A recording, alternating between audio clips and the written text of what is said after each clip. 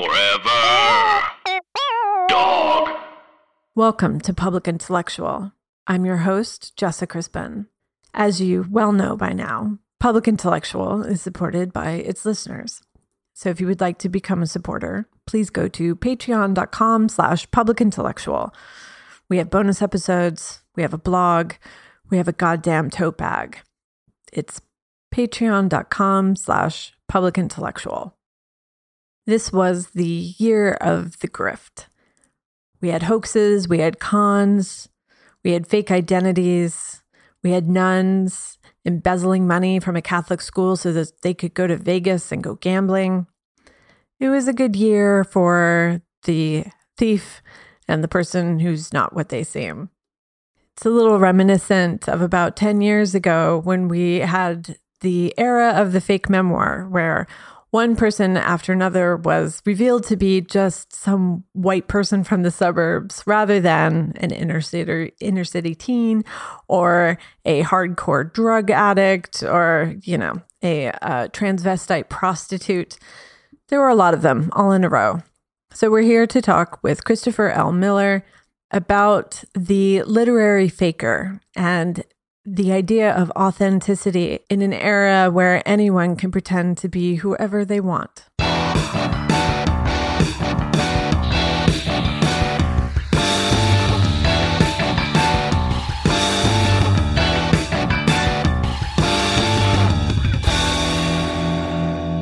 So is it only a hoax when you go down in privilege, like a straight white woman pretending to be a trans prostitute? Rather than a woman taking a man's name like George Eliot. Right. One of the surprises that I had in working on this project, and it took me quite a while to figure this out, was this pattern of inequality, and where almost all of the hoaxes that I was looking at were working on this top-down axis where people with greater privilege and greater literacy, which I think is really important, were hoaxing and appropriating an identity, quote unquote, beneath them. In other words, an identity in a position of lesser privilege. So, I'm not sure exactly why that is. I don't have a grand answer to that pattern, but it really did strike me how much consistency there was in the kind of trajectory of these hoaxes. So I use the example of George Eliot, which I think, as you're suggesting, is kind of a counterexample. I used that for a very narrow purpose, which was to address the question that for me is very important, question that I call forensic reading, which is, can you tell by reading alone what kind of person this is? And what happened was that Charles Dickens, apparently without any outside information, read George Eliot and said, this sure seems like a woman writer, not a man. But that being said, I'm not sure I would call it a hoax, what George Eliot did. I think it was an author in a situation of gender inequality who was trying to get published and to get a fair reading, and gender disguise was one way to do it. And of course, she was far from the only 19th century woman writer who did that. So this idea of going from greater to lesser privilege, it does seem like it varies from time, era to era and culture to culture, why somebody would do that. Like in America, there seems to be a need for authenticity and for representation. And so claiming this sort of more authentic space for, say, a straight white man who would have to sort of prove himself on a different level. Yeah. But then you have these examples of, in French publishing, of using the marginalized voice, the colonized voice, in order to kind of justify colonization, right? To say, well, it all works out in the end, so the atrocities don't really matter. Yeah. Yeah.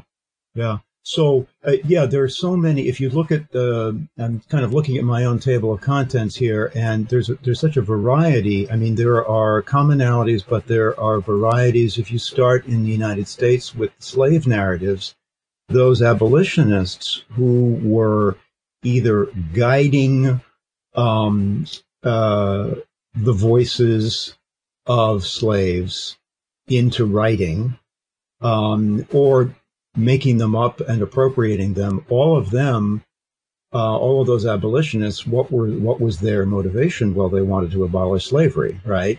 Mm-hmm. They, their hearts were pure, so to speak, even if their methods were questionable and what we would now call appropriative. But then you leap ahead and you look at other examples, like the still, to me, rather incredible case of Carter, Asa Carter, who was a former Ku Klux Klansman, speechwriter for George Wallace, who saw fit to pose through literature as a Cherokee,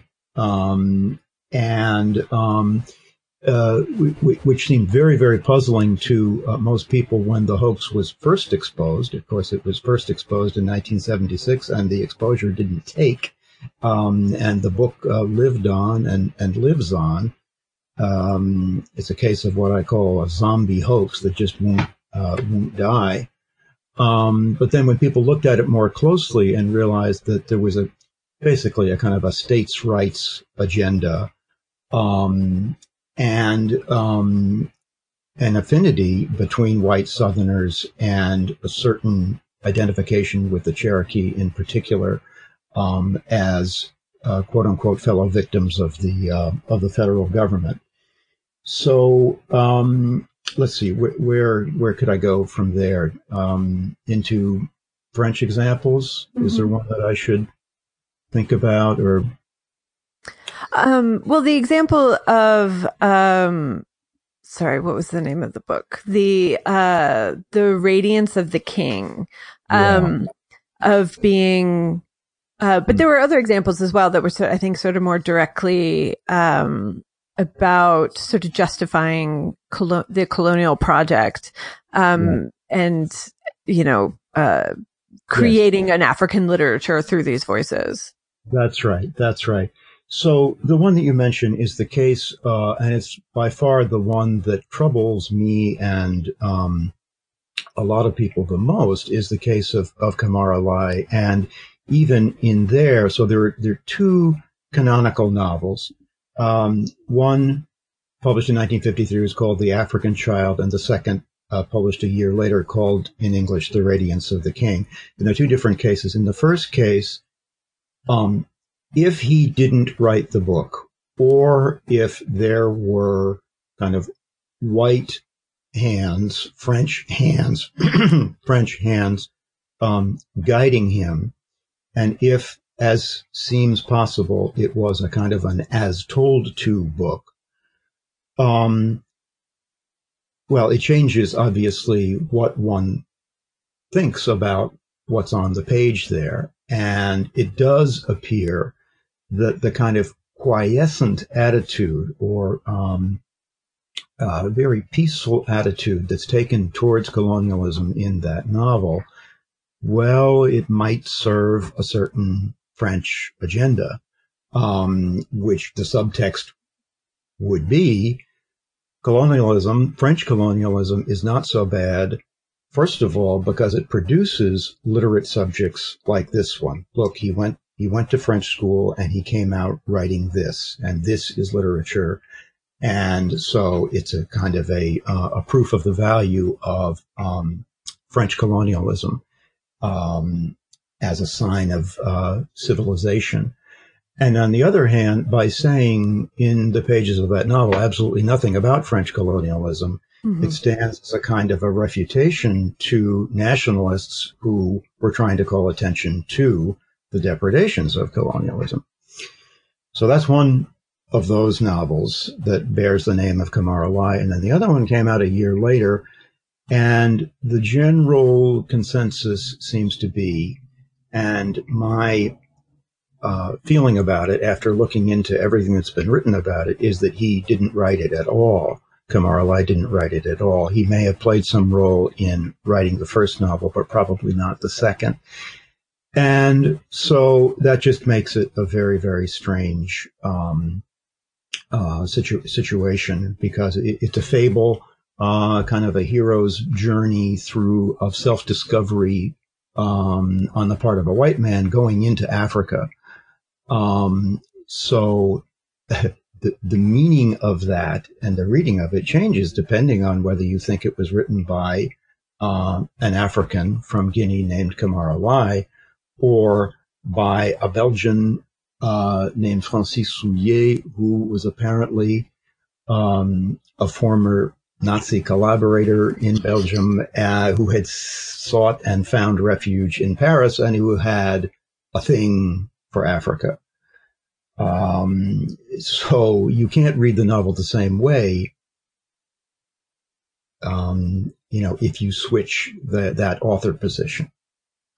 Yeah, and it's interesting, the resistance to the knowledge about these hoaxes, in the sense that in the Kamar Ali books, you yourself took on an effort to, with the New York Review of Books, to let them know that there was the possibility that this was a hoax.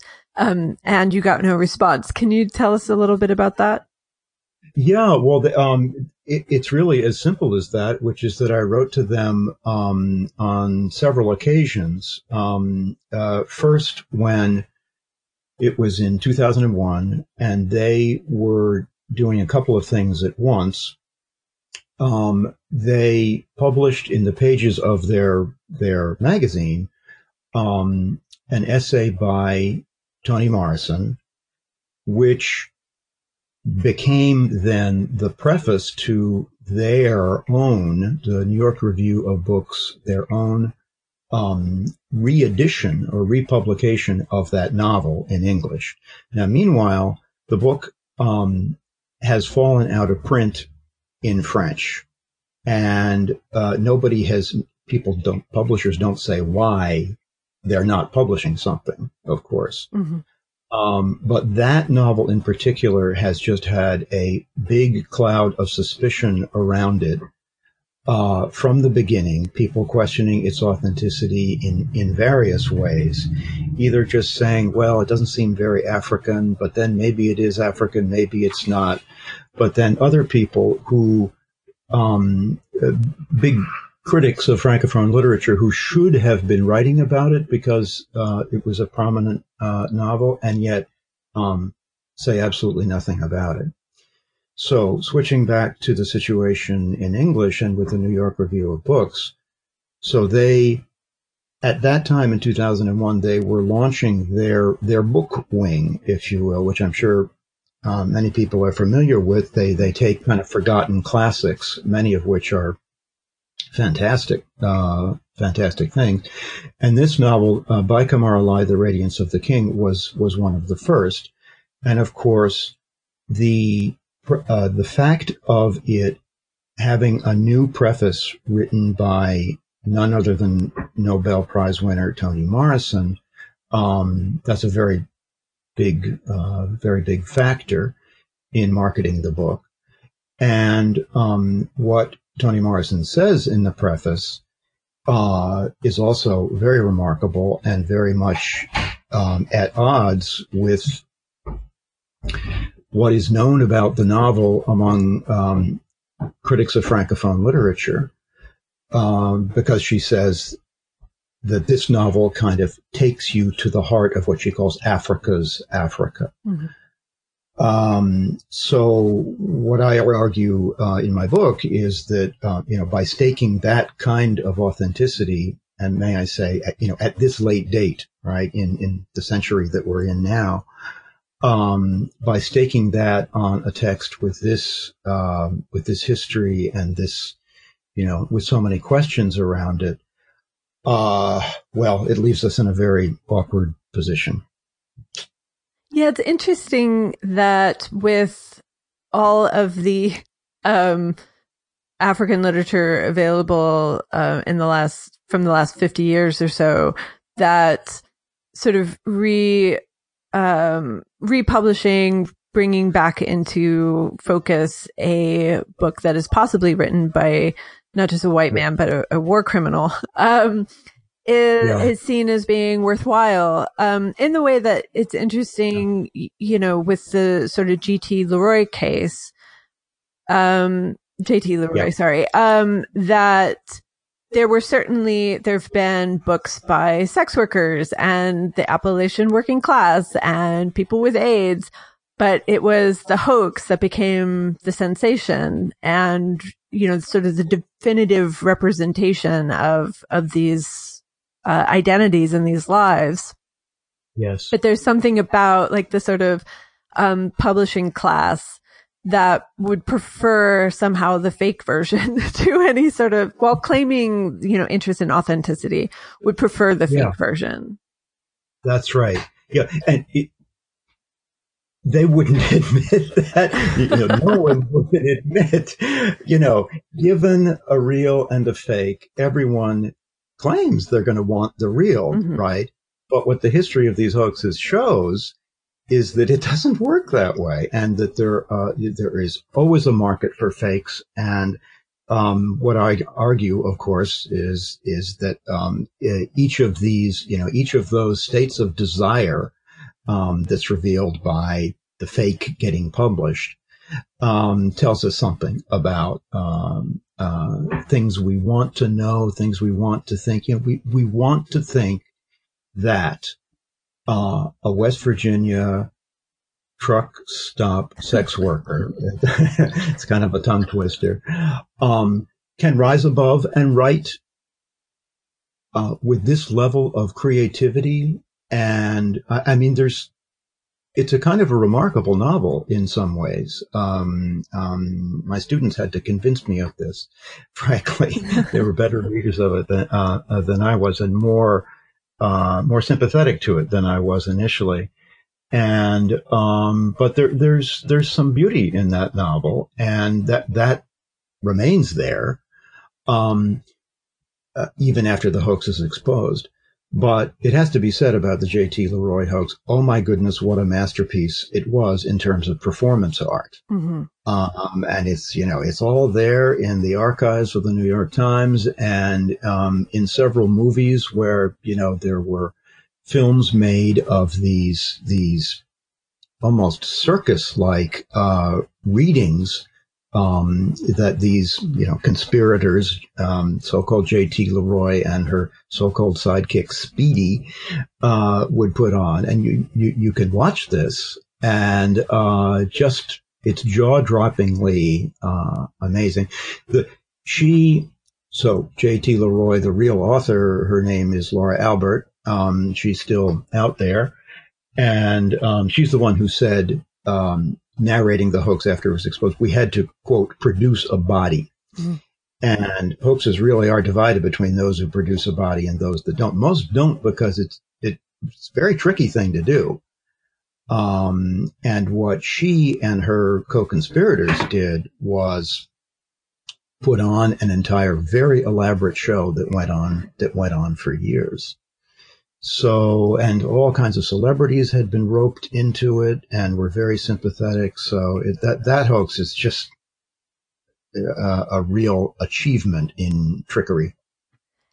And that's another case where I think the New York Times is credited as sort of revealing that J.T. Leroy was a hoax. And yet, even before then, you had Matilda Bernstein Sycamore, who's a wonderful writer, had been doing a show in San Francisco about who was the real J.T. Leroy, and it gave an interview in one of the documentaries saying, so J.T. Leroy was supposed to be a prostitute working these streets. It's like, I was working those streets. Like, nobody asked me. They could have just asked, like, anybody working the streets.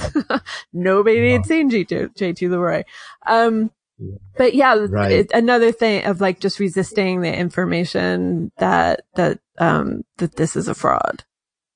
Yeah, that's right. And that happens time and again, is that people, the disproof, or the information that will unveil the fakery and the hoax is, it's hiding in plain sight. It could be easily accessed, but people do not want to know, and will resist the truth. Again, because a certain story is being told that people want to hear. So then in each of these cases, you have to say, well, what is that? I mean, is, behind the J.T. Leroy thing, is it some kind of, and some people have suggested there's some kind of latter-day Horatio Alger, rising up from the underclass. And I have to say, and I feel like a bit of a traitor to my profession in saying this, but there's a certain kind of self-satisfaction of literature itself that many of us think that if you can write, you have truly achieved something. And publishing a book is a great thing intrinsically. And so many of these hoaxes, there's one in French by an author we still don't know called Chimo. And it's very clear by the end of it that the fact that you're holding this book in your hand really should impress you, reader, about me, this author from the underclass, because look at what I have come from and what I have achieved. So, and that's common to J.T. Leroy as well.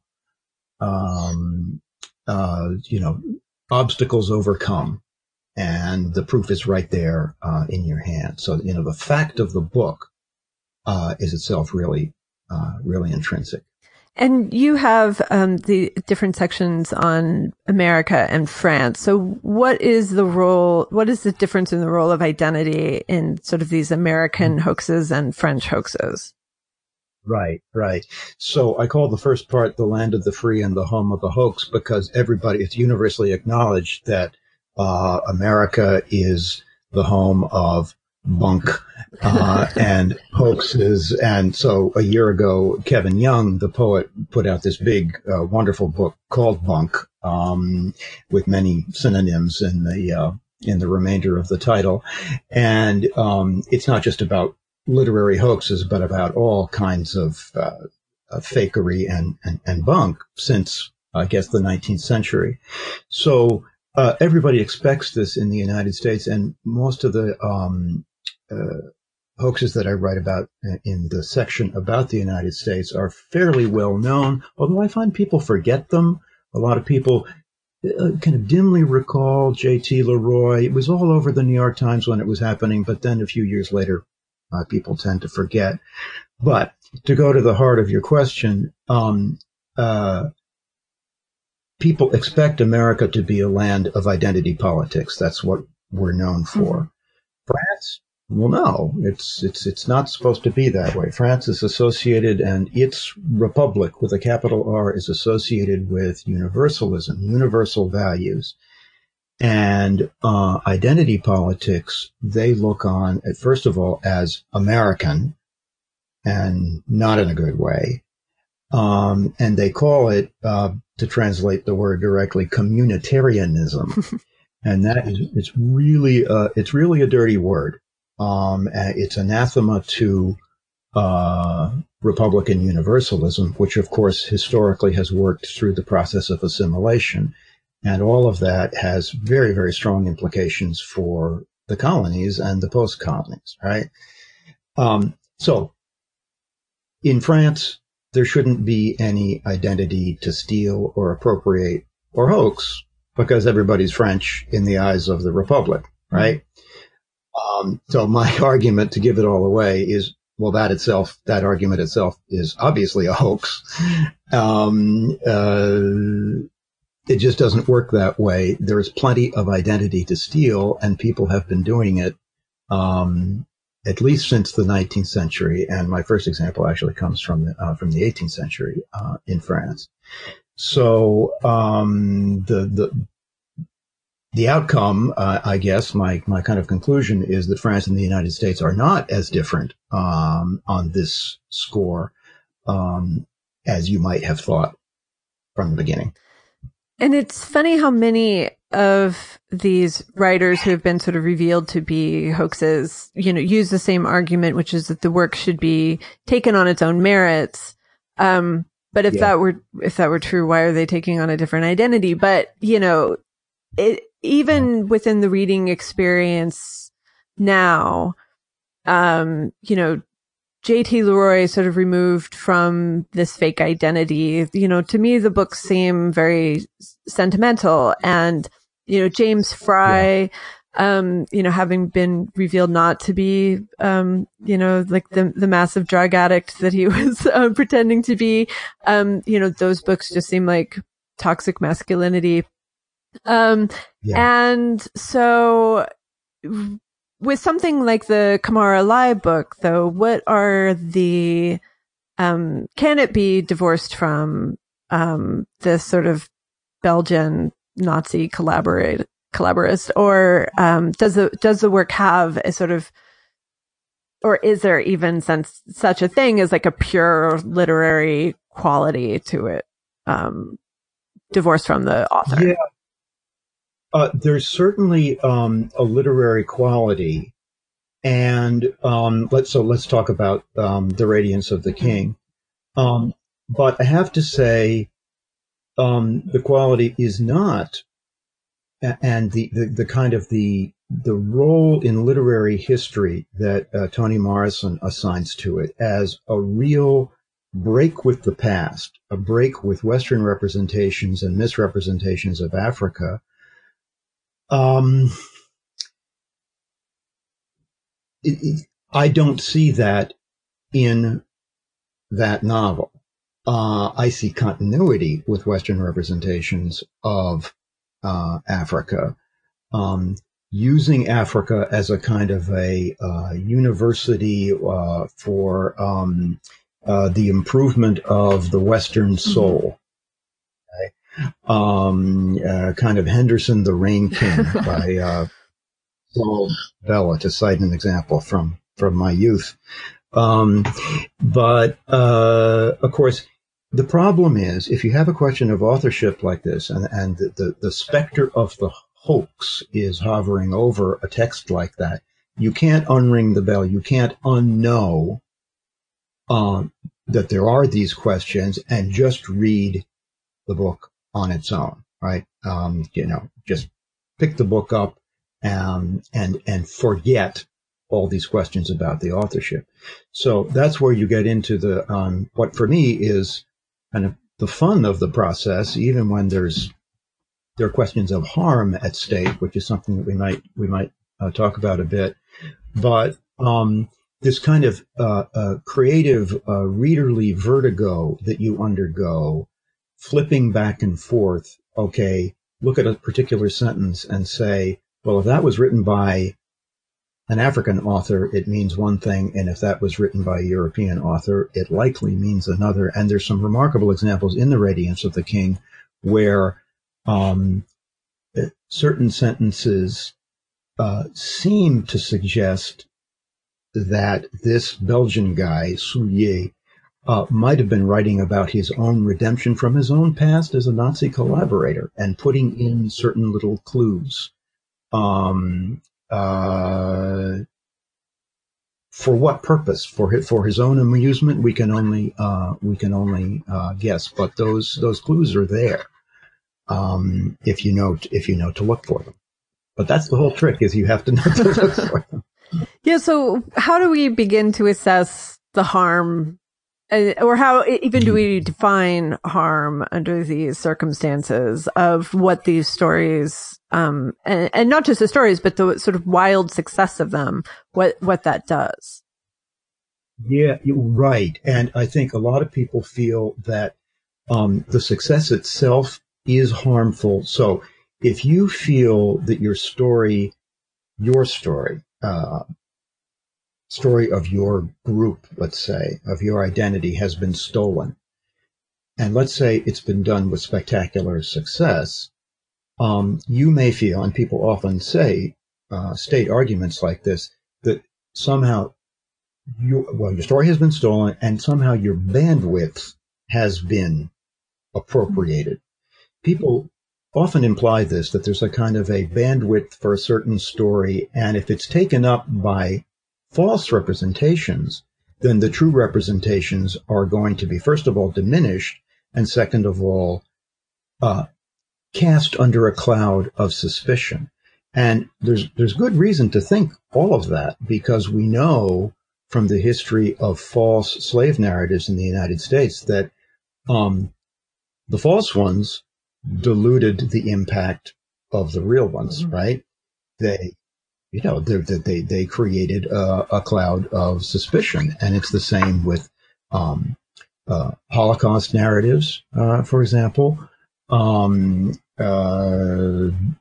there have been many false Holocaust narratives, and everyone that comes out, of course, creates potential harm, not only through the theft and the lying, which I think clearly are forms of harm, but also because of the negative light that they could possibly cast, the doubt that they could cast upon real memoirs. So there are many different possible kinds of harm, but the one that people most often cite is just, and there was a phrase that was used by Daniel Mendelsohn in an op-ed in the New York Times, stolen suffering. And he was talking about two of the hoaxes that I write about. One, Misha de Fonseca, and the other, Margaret B. Jones, which was a fairly famous American example. So harm was actually adjudicated in the case of J.T. Leroy. She was taken to court by people who were going to make a film out of her story, and he said, "Well, no, we paid for a real story, not a fake story." And the filmmakers won, and there was a big settlement, from what I understand. And that's interesting too, because it was a novel, I think that they were trying to buy, not a memoir. So yeah, that the interesting idea that a novel is becomes. Yeah. It's crazy, and some of the hoaxers, several of them that I write about, will come along afterwards, and after there's been an unveiling, either on purpose or by accident, and they will say, "Well, what part of the word novel do you not understand?" And, with this kind of mocking their own victims gesture. But the author who called himself, the French author who called himself Jacques-Alain Léger, who's the last third of the book. This is my kind of deep dive about somebody who really pulled off a remarkable series of hoaxes at the end of the 20th century. And he said that he said he could point to the covers of the books and say, "Well, look, it says right there, novel. So what is your problem?" But of course, what's disingenuous about that is he did everything possible to fool people into thinking that this was a real Arab French author living and writing in France, which he was not. Jacques-Alain Léger was not. So he kind of wants it both ways, where he's bending over backwards to fool people and then mocking them for having been fooled. There is a sort of contempt through the book, through the various hoaxers of the expert And because of course, you're not going to respect somebody that you're fooling. But it reminded me of the Orson Welles documentary F for Fake, about art forgers and the role that the literary expert, or the art expert has in the field. And despite being constantly fooled, we still look to these people to be sort of gatekeepers and authorities, which I find interesting because, in your case, in your book, you only sort of point to Dickens as being the person that has been able to read one of these situations and understand immediately that it was somebody other than what they were putting forth. Yeah, that's right. But, and I make a big deal out of the Dickens case because it's literally, in all the cases that I looked at, it's the only case where it appears that he was able to tell, to detect a form of identity, which is to say gender, by reading alone. So there are other cases where there was a kind of circumstantial evidence that would suggest, well, this is a different person from the person it's supposed to be. And there are cases that where people are trying to do a form of what I call forensic reading, but it's so slender as to not be definitive proof. Like they find a phrase that's repeated. Well, of course, anybody can repeat a phrase from one author to another. You can pick up a phrase and use it, even an unusual phrase, right? It's like the case of the famous op-ed in the Times that came out of the Trump administration several months ago, where I guess people still don't know who wrote it, but it was truth-telling about what's going on in the White House.